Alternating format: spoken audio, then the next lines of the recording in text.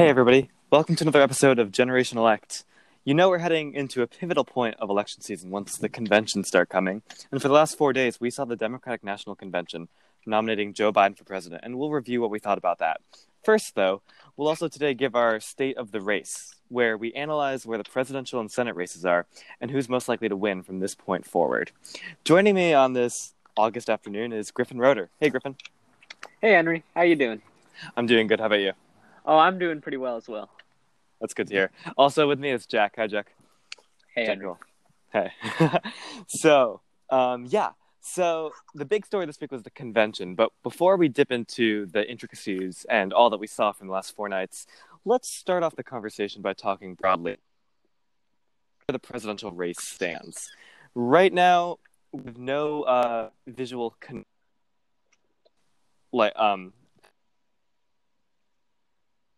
right now for seem to be where they are. Griffin, is this a sign that Joe Biden's had a strong lead for 3 months in the polls? Is this a sign that he can maintain this and be consistent, unlike Hillary Clinton 4 years ago?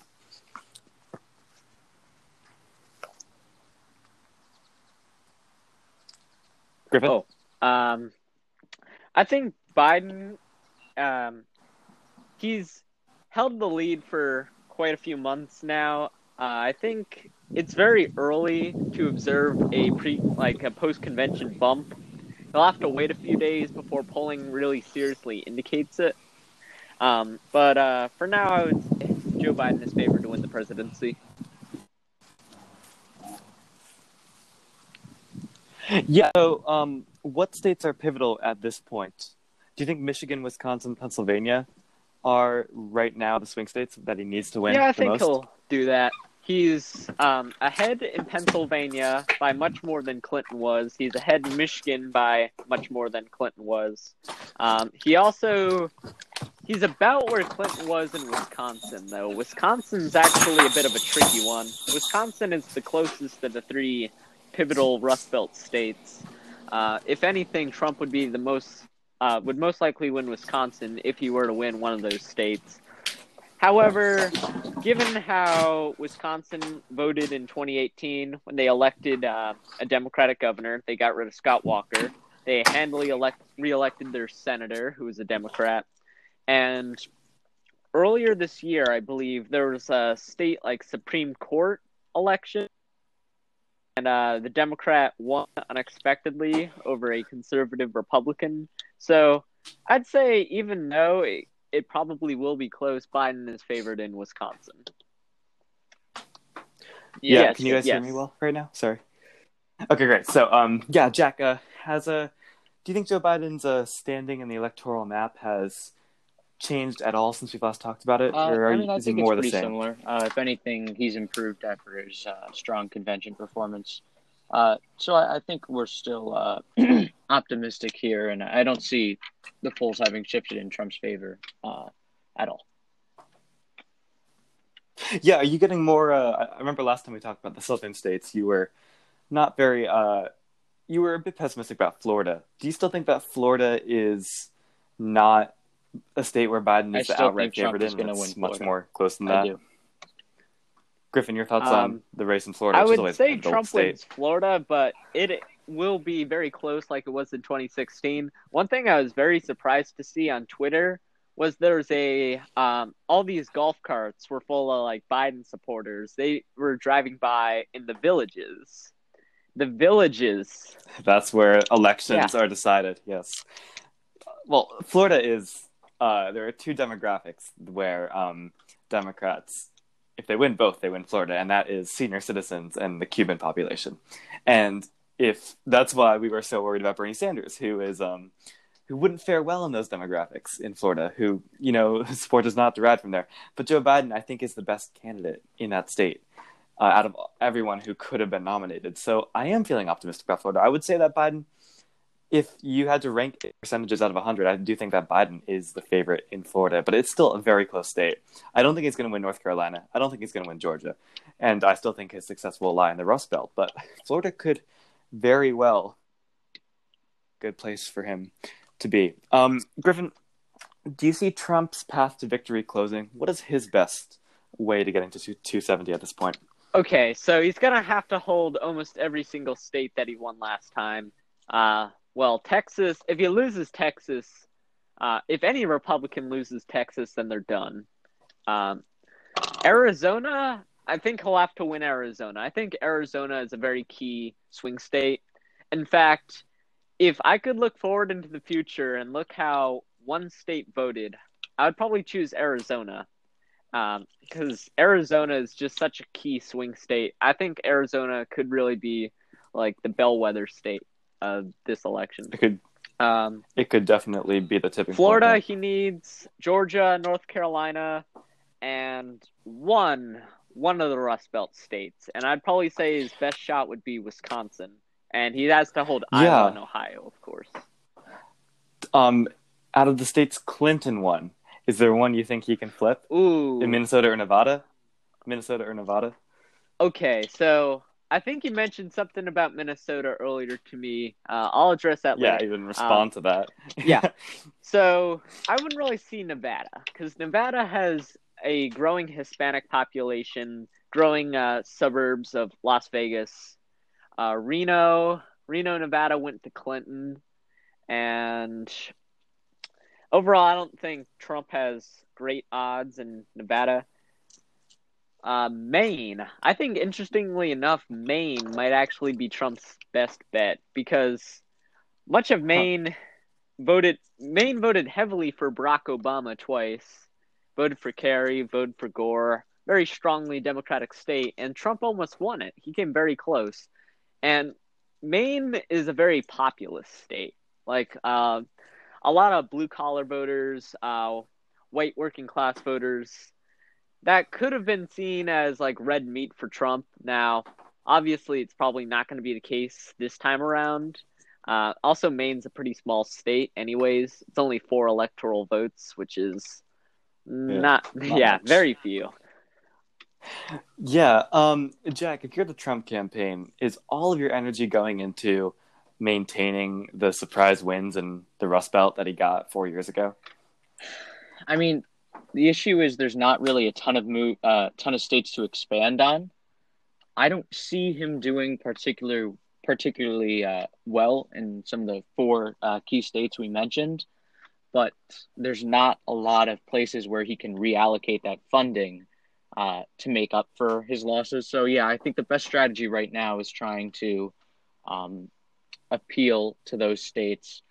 And even though I think it's pretty false and I think it's misleading, I think his strategy of trying to paint Biden as, being manipulated by the radical left is one of the only options he has at this point. And I guess it makes sense from a strategic standpoint. Yeah, I mean, there was so much content material on Hillary Clinton. I didn't agree with any of it, but you could, but with Hillary Clinton, you had all these, you had Benghazi, you had the emails, you had so many avenues to, attack Hillary Clinton on. And that's why Donald Trump won, because voters were sick of the Clinton fatigue. Voters were sick of, a lot of people thought that the Clinton family was, written in scandal and corruption. But with Joe Biden, he's almost a perfect candidate for this, because there's the Ukraine avenue was kind of squashed a few months ago when that all led to impeachment. And there's no visible attack lane on Joe Biden that I can really see. I think Donald Trump is still struggling to find a message. And radical left is a very weak one that I don't think will be that effective. But let's see how that turns out.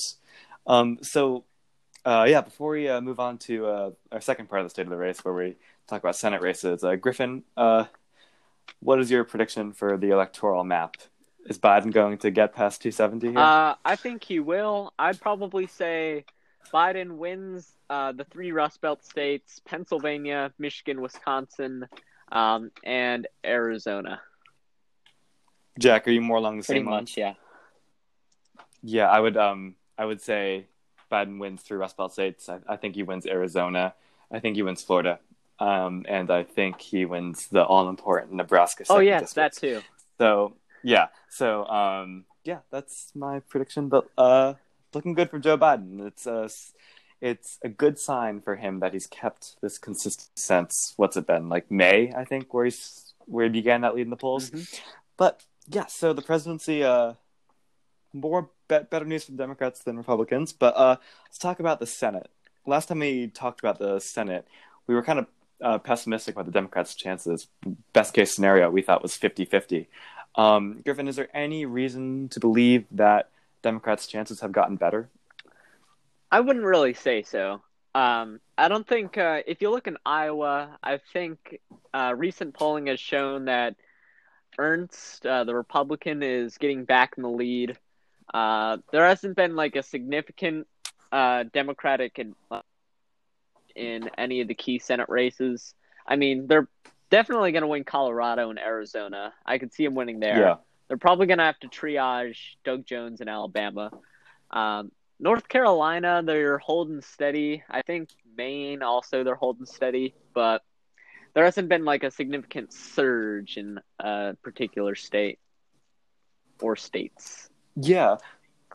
We talked about those 4 states. Jack, do you still think Steve Bullock has a hint of a chance there in Montana? I'm still holding out hope for Steve Bullock. I mean, some of the most recent polls show it's a pretty close race. One had Daines up by 6 points, 50-44, but another had him up only by 2. I think, he has a great track record in that state. He's very, very popular. So if there was a candidate, a Democrat to win statewide office for the Senate in Montana, I think there's a good chance that it would be Bullock. Could I add something to that? Sure. I think the Green Party just got removed from the ballot in Montana as well. And the Green Party, many Democrats don't like the Green Party because they accuse the Green Party of taking votes from them. Yep. Well, the Libertarian Party also got removed. They take votes from Republicans too, so I don't know if that'll just even it out a bit more. But I think Steve Bullock is the underdog. I think it's like a lean Republican race right now. I would agree. But I would not count him out. I would not count him out. But no, I am feeling more optimistic about Maine with Senator Susan Collins. She's not in the best financially wise. She is being outspent by Sarah Gideon, who's a very popular Speaker of the House in Maine. And if I had to bet on that, I would say that Sarah Gideon wins that race, especially if the trend continues of Senate races going the same way of presidential races in the state. If Biden takes Maine by 10, 20 points, it would be hard to see Susan Collins sneak out a win there, personally. North Carolina, though, is more of a toss-up with Cal Cunningham and Tom Tillis. So overall, I'd say, do you think if you were an odds maker, Griffin, the Democrats have a better chance of taking the Senate? Right now, I'd probably say the Republicans hold the Senate 51-49. Democrats would take Colorado, Arizona, North Carolina. Actually, wait, scrap that. 50-50. I'll add Maine to the list. Republicans take Alabama. So it's a 50-50 Senate. Really, it would whoever's the vice president would have to be a tiebreaker. Yeah, Jack, are you you think we win those changed. 4 states and lose in Montana? I still think I think some of these states are safeties for each other. If we lose one of those 4 states, I think Montana could definitely come into play. But I still would predict 50-50 as I did last time, and it all comes down to the presidential election. No, I definitely would like to see more Democratic spending in Iowa because that could be a good campaign. And Georgia's getting competitive too, the one that we're doing well in. There is a competitive Senate primary, though, that's happening very soon over next door neighbors, Massachusetts. Yeah, let's talk about this. We haven't really discussed this on the pod much, but Massachusetts, I think two-term Senator Ed Markey is running for re-election, but he's being primaried by Joe Kennedy, who would not be in this race if his last name was not Kennedy. I assure you that. But he is the grandson of Bobby Kennedy, and Joe Kennedy is really giving him a nail biter. I think the latest polls I've seen are they're neck and neck. They're have the same percentage, but it's 50-50 pretty much. But no, it's all about the experienced veteran being taken on by the young kid who is kind of an upstart. Nancy Pelosi endorsed Joe Kennedy, surprisingly, while all the senators, even Joe Manchin, the moderate Democratic senator, is on Ed Markey's side. So Bernie Sanders is not, actually. Bernie Sanders refused to make an endorsement. I did see that, Makes but sense for him. Bernie Sanders. So, Massachusetts primary, I watched the debate, and I will say that in the debate, Ed Markey. So Joe Kennedy was a bit more impressive in the debate, but he still could not answer the question why he's trying to run for the seat. And for an incumbent to lose to a primary challenger, there needs to be a strong reason why that incumbent needs to be replaced. And I see no problem with Ed Markey at this point. Griffin, do you think Ed Markey's going to pull this out? I think it would be a surprise. I think Ed Markey could narrowly pull it out. He's going to have to win heavily in Western Massachusetts, where there are like small towns, like artistic communities. I think he's going to win in sort of like the manufacturing-based towns, a lot of blue-collar workers. I think Kennedy would probably do better in like the more affluent suburban areas, especially around Boston.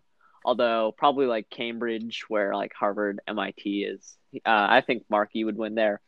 And also, additionally, there are some like Democratic House incumbents in Massachusetts that are facing primary challenges themselves, experienced ones. And it's kind of the opposite of the Senate race. Instead of the incumbent being progressive, the incumbents are more moderate and they have progressive primary challengers. There's one in Lynch, who's in the 8th district, which is like south of Boston, more suburban. There's a progressive primary challenge there. And also, a bit closer to home, the Western Massachusetts 1st district. This one's probably gotten more attention. It's Richard Neal versus Alex Morse. Alex Morse is Mayor Holyoke. And that's a real nail biter because you have an experienced incumbent, someone who's spent 3 decades in politics, more of a moderate Democrat, facing a very young, I think he's only like 30-year-old primary challenger who's mayor of Holyoke. So that's a race to watch. And I guess Morse, who's the progressive primary challenger, he's trying to win where Markey's winning. It's like codependency. Yeah, I did hear about Alex Morse. He's an interesting character. He like ran for mayor of his hometown. He was like 19 or 20 pretty much. He's done a good job. But yeah, so let's see. Back to the Kennedy Markey race. Jack, who do you think would be a better senator in Massachusetts? Do you not really care? Yeah, I mean, this is a race that I'm not really backing a specific candidate. I would say that as far as predictions go, I'm not one to predict against a Kennedy.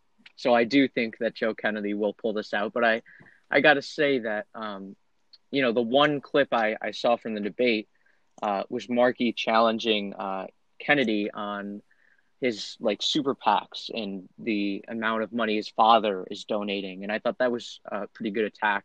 And then obviously I watched, and I think you did as well, Henry, a recent Markey ad that was really pretty powerful. And even though I didn't agree with a lot of the messages, it was still a really good ad. But like I said, I'm still backing Kennedy to win. Yeah, Markey, I think I feel bad for Markey in a way. He's doing so many, like during the debate, he's talking about all the projects he's working on in the Senate, often crossing party lines to work with the Republicans to, work on technological things, work on education, and he's just being primaried by Joe Kennedy, who hasn't made a persuasive argument for why he deserves to take the seat from Markey. But no, it's one of the most fascinating races, and I am counting down the days till September 1st when we find out who's going to win that one.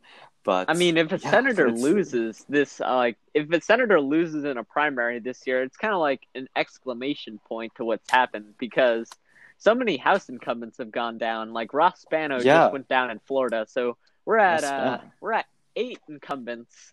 There are 2 in Massachusetts that are facing tough primary challenges, so potentially 10 and a Senate incumbent. Like this is historic. Fascinating stuff. It's fascinating stuff, but maybe if Warren gets a place in Biden's cabinet, the loser will get the Senate seat. But let's see about that. Yeah, so that's pretty much what the race outlook looks like in the presidential and Senate domains for now. Not much has changed since in the past week, but I'm sure polls will fluctuate, forecasts will differ, and there will be a lot of news, especially as debates start coming in for the Senate races. I'm looking forward to those. But let's move on to what really is the the big story of the week, and that is Monday was the Democratic National Convention.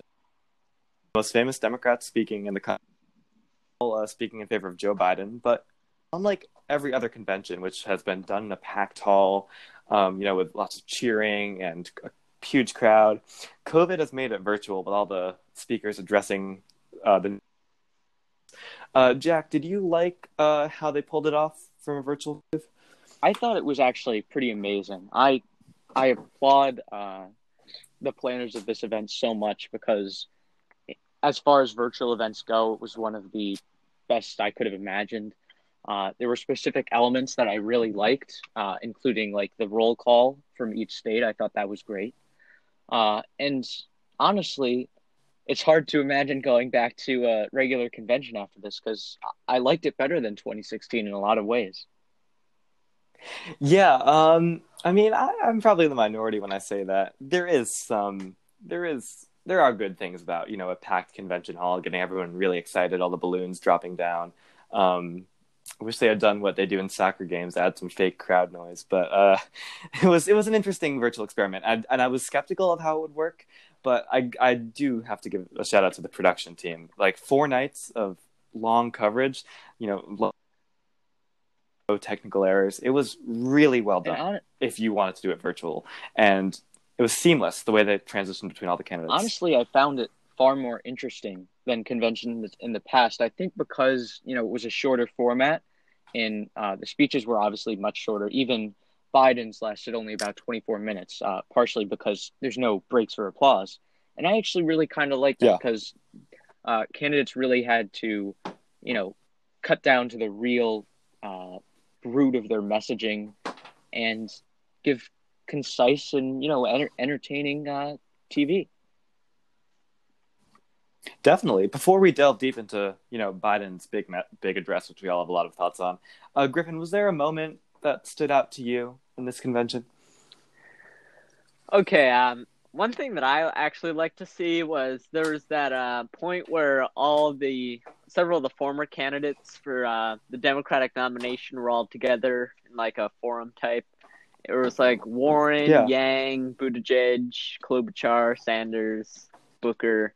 I really like that because it just made them seem like it seems so real. They looked like actual people out there. They didn't look like politicians. They just seemed much more relatable and more human than usual. And with Cory Booker leading the discussion, it's always going to be enthralling and fun, and because he's just he's an amazing, quirky Booker's guy. Like, oh my goodness, he's a people person. He's great. Yeah. I hope that his presidential career is not over in terms of running for that office, but because he would do a great job. But no, Booker, very charismatic guy, and he gave a very charismatic speech. The one moment that really stood out for me, it was on Monday night. It wasn't really talked about that much, but it was really just a highlight that a lot of people are forgetting about. And it was the compilation of the Amtrak conductors talking about being on a train with Joe Biden every day for years.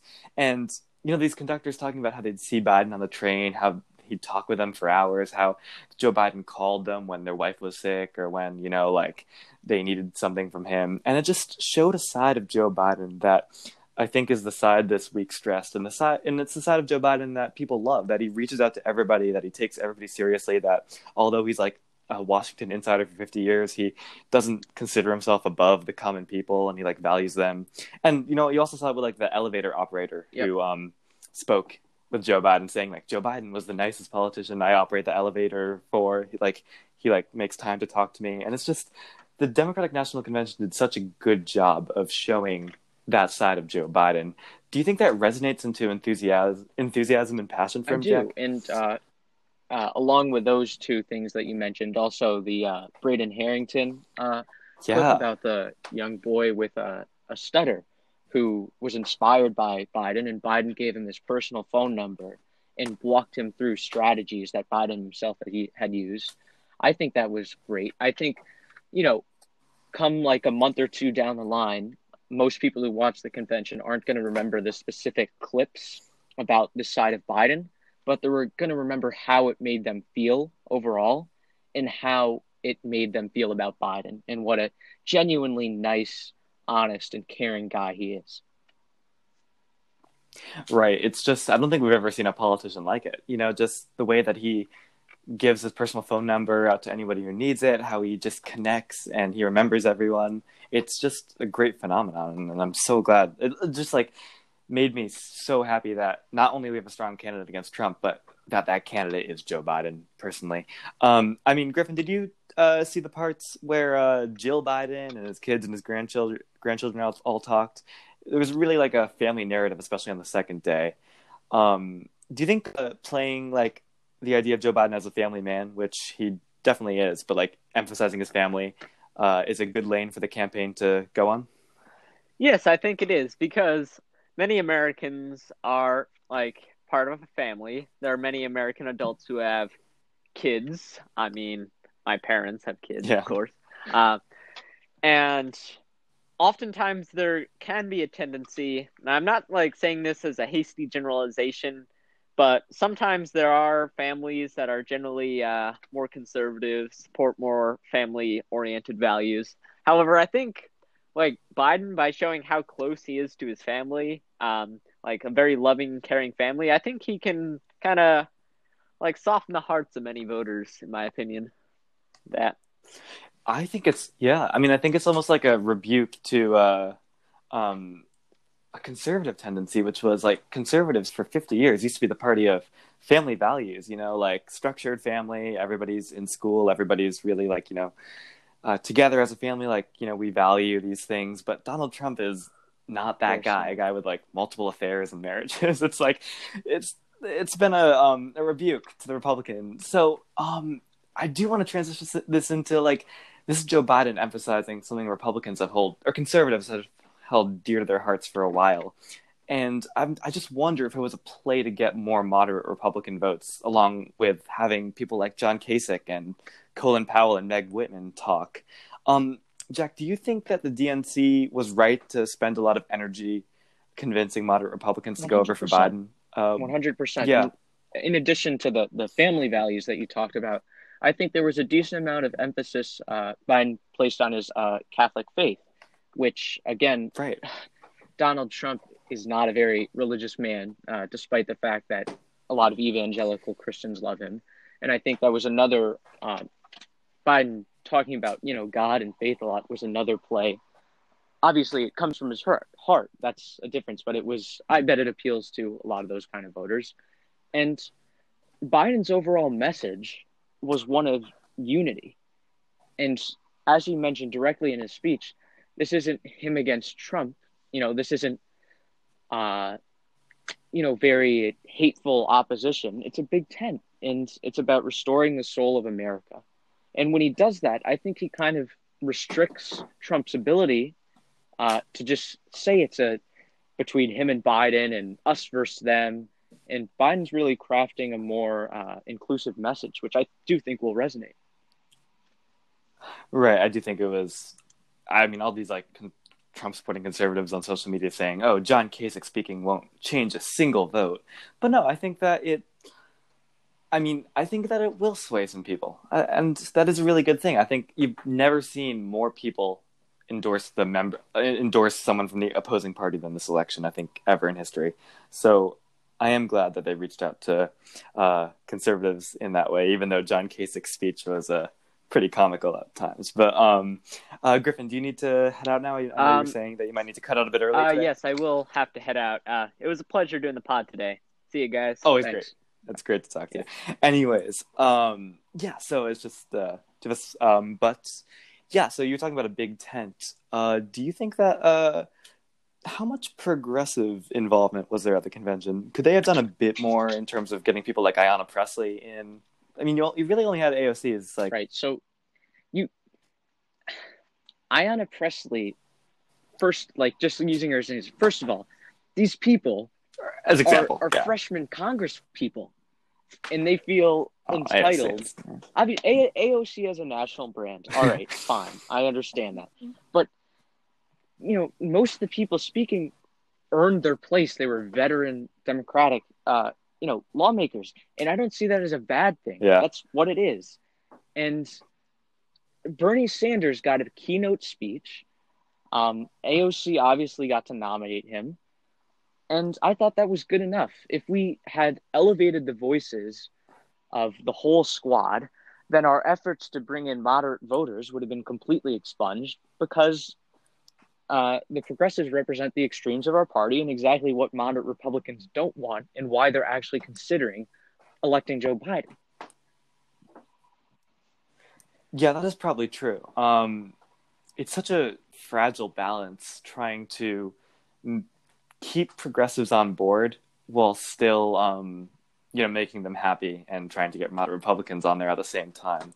I said last podcast, and I said again, I would have given AOC more time than 60 seconds, especially when you're giving like John Kerry and Bill Clinton 4 minutes. But like overall, it's a message that Biden is not a progressive nominee, and that's not the route that the Democratic Party wants to go on. And I support it, but in the end, I'm not sure that they could have done a bit more. But I'm more with you that. But do you think people like John Kerry and Bill Clinton are necessary, though? I think their John speeches were Kerry, forgettable at best. Sure, but a lot of speeches were forgettable. To be, honest, yeah, AOC's speech was forgettable. Yeah. It's probably. But I would say, I think John Kerry was a good inclusion, and I think he's very involved in like climate change. Former Secretary of State, former candidate. I think that was good. Bill Clinton, not the best idea potentially, given certain scandals potentially surrounding Epstein, and then obviously his affair while in office. But I still thought he had a pretty good speech, actually. So, I probably wouldn't have. Yeah, if I was, go, but I understand arguments not to have him talk, but no, I mean he means a lot to kind of an old Southern Democrat type who wants to feel enthused about the ticket. So it's probably good having some kind of representation there. And of course, Hillary Clinton too, who is retired, but I guess you kind of have to have her. You can't really not have a convention without her. But she did a fine job, I think, in her speech. Better speech than I thought she would have. So I'll give her credit for that. Yeah. I mean, one establishment retired guy who had a very good speech, I thought, and I'm being completely unbiased here, was Mike Bloomberg. Mike Bloomberg did a very good job. I think he opened his speech by saying, like, I want to appeal to Democrats, Independents, and Republicans. And this is a guy who has belonged to all three parties. Yeah. Not three parties, but he's also very on the norm in terms of gun control and climate change, which are two of the most pressing issues for Democrats. So he speaks from a place where I don't think anybody else can. And he delivered a really supportive speech in favor of Joe Biden. So I thought that was a plus, Mike Bloomberg's inclusion. Yeah, I thought it was good. Was there? Yeah, it was interesting. Was there one speaker that stood out to you, did a better job than you thought, like a senator or someone from somewhere? I thought on Monday, Governor Cuomo did a pretty good job. I thought some of his analogies during his speech were pretty poignant. So I like that. Besides him, obviously, I thought President Barack Obama did a remarkable job. I think because we've been conditioned in the last 4 years to not expect harsh criticisms from Obama, he's normally tried to remain pretty neutral about the current president. Seeing him go out on the attack in the official, eloquent, intelligent, decent way that Obama really embodies, I really enjoyed that, and I thought it was one of the highlights. Yeah, you think it's I know where I stand on this, but you think it's completely fine for a former president to deliver like a scathing rebuke of a sitting president? Yes, for sure. If it's deemed necessary, yeah, I would definitely agree. No, I thought Michelle Obama's speech actually, the Monday night keynote speech, was one of the highlights of the whole week. And you look at the Republican convention coming up next week, there is nobody in the Republican Party who can inspire people the same way that Michelle Obama can. And she is one of the most useful tools that the Democrats have. She's a guaranteed jackpot pretty much. And fundraising went up for Joe Biden after her speech. It was quite a moment. Do you think that Michelle and Barack Obama on the campaign trail, I guess it's now virtual events, but do you think that if you're Joe Biden's team, you try to include them 100%, wherever, which way possible? 100%. Yeah. There's two big assets. And not to mention that generally people have pretty positive views of the Obama administration, and continuing to include Joe Biden in the presence of the Obamas underscores his part in making the Obama administration a success. Definitely. It was no, it's painting Joe Biden as someone who was, a servant of the incredibly popular Obama administration. And Obama's probably the most well-liked guy, not on the country, but on the planet right now. And it's just like he's a great tool for Joe Biden to use. He's the most articulate speaker in politics, hands down. And Michelle Obama was fantastic as well with her criticisms and the way she constructed her speech. So that was really nice. I want to talk about who followed right after Barack Obama, Kamala Harris, who delivered her first big speech as the VP nominee. Now, she's panned as one of the leaders of the party. Do you think the speech matched the moment? To be honest, I'm not so sure. I thought her speech was fine. I agree. I don't think it was very remarkable. As I think you mentioned to me that Obama decided to go before her, and I think part of the reason why he attacked Trump so much was because he wanted to give Kamala a chance to really focus on herself and advocate herself to the American people. And I thought she did an all right job, but it certainly was pretty forgettable. Out of the keynotes, it was near the bottom, in my opinion. Yeah.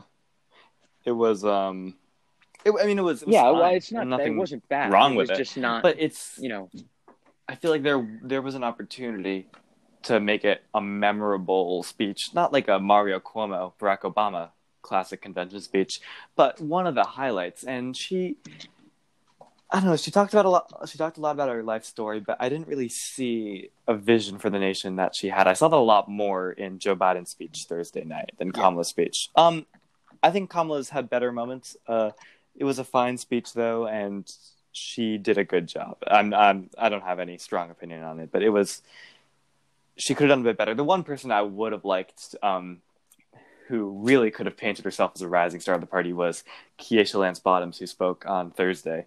And throughout that whole speech, she's the mayor of Atlanta and really, in my opinion, one of the best legislators in the Democratic Party. She had the chance to make it really memorable, try to, amplify the Black Lives Matter movement. And she did a good job for the most part, but it was not the most memorable occasion.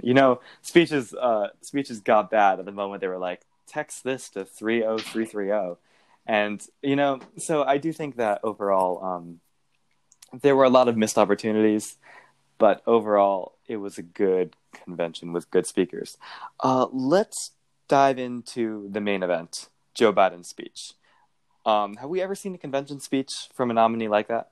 I don't know if we have. Obviously, there's been a ton of great speeches in the history of the DNC, but that was Joe Biden's best speech of his career, hands down. That was one of, if not the best speeches I've seen in my life.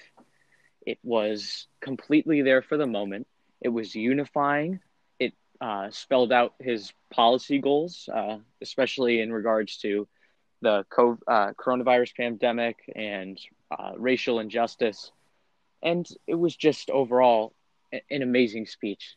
And not once did he really fumble his lines or say something wrong or do anything that the Republicans could seize upon.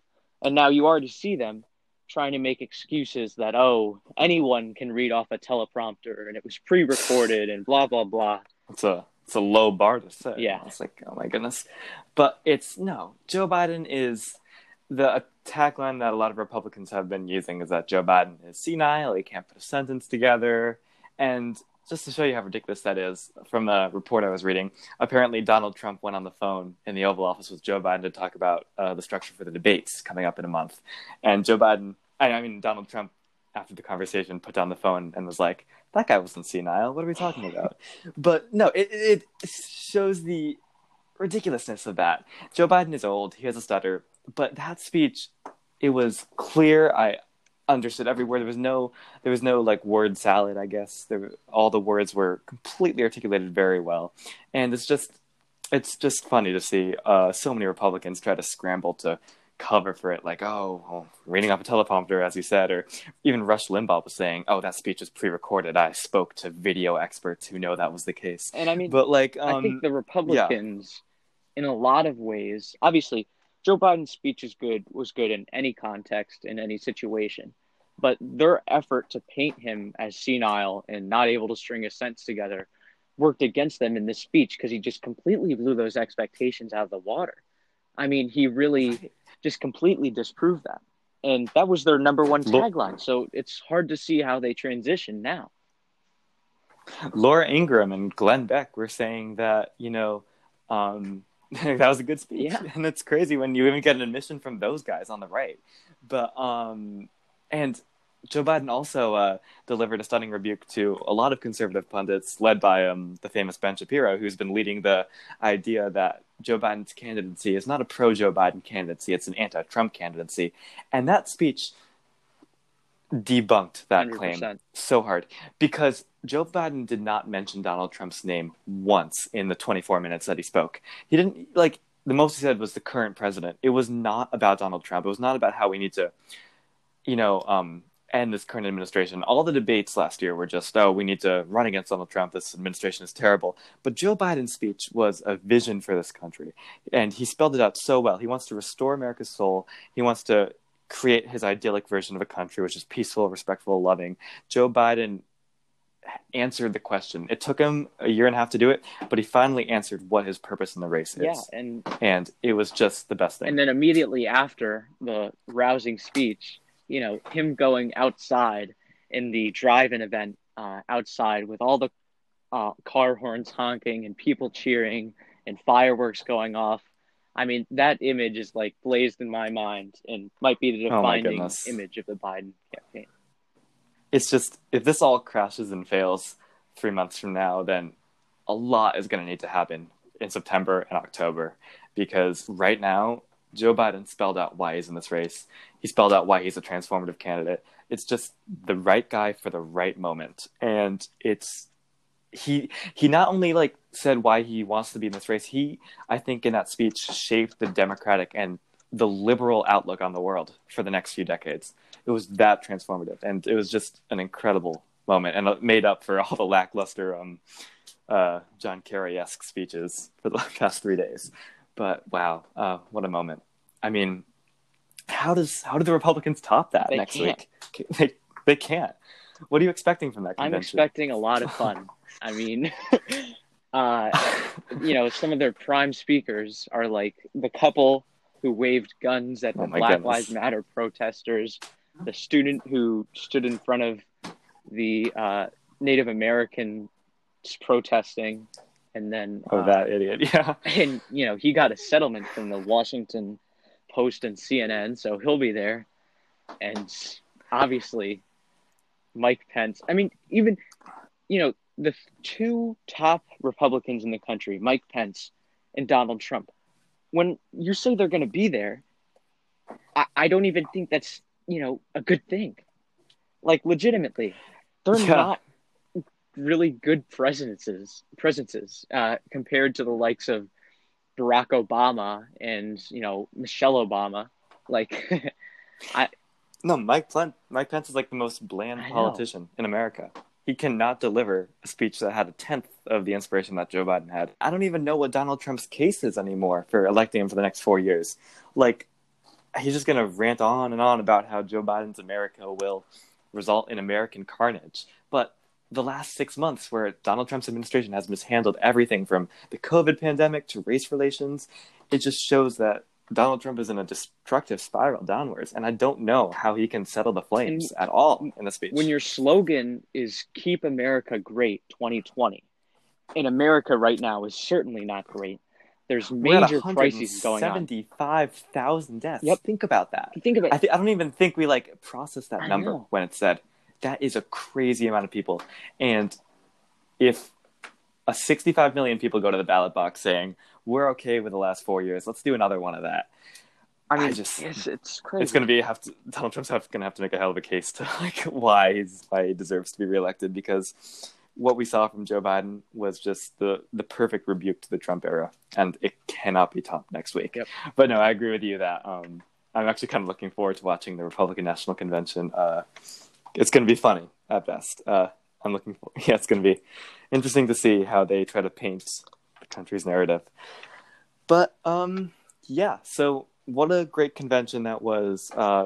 It was just really stunning to see, especially we haven't talked about this, but the roll call where they went to every state. All these common people who were really just looked like they were feeling the effects of all the crises we have today.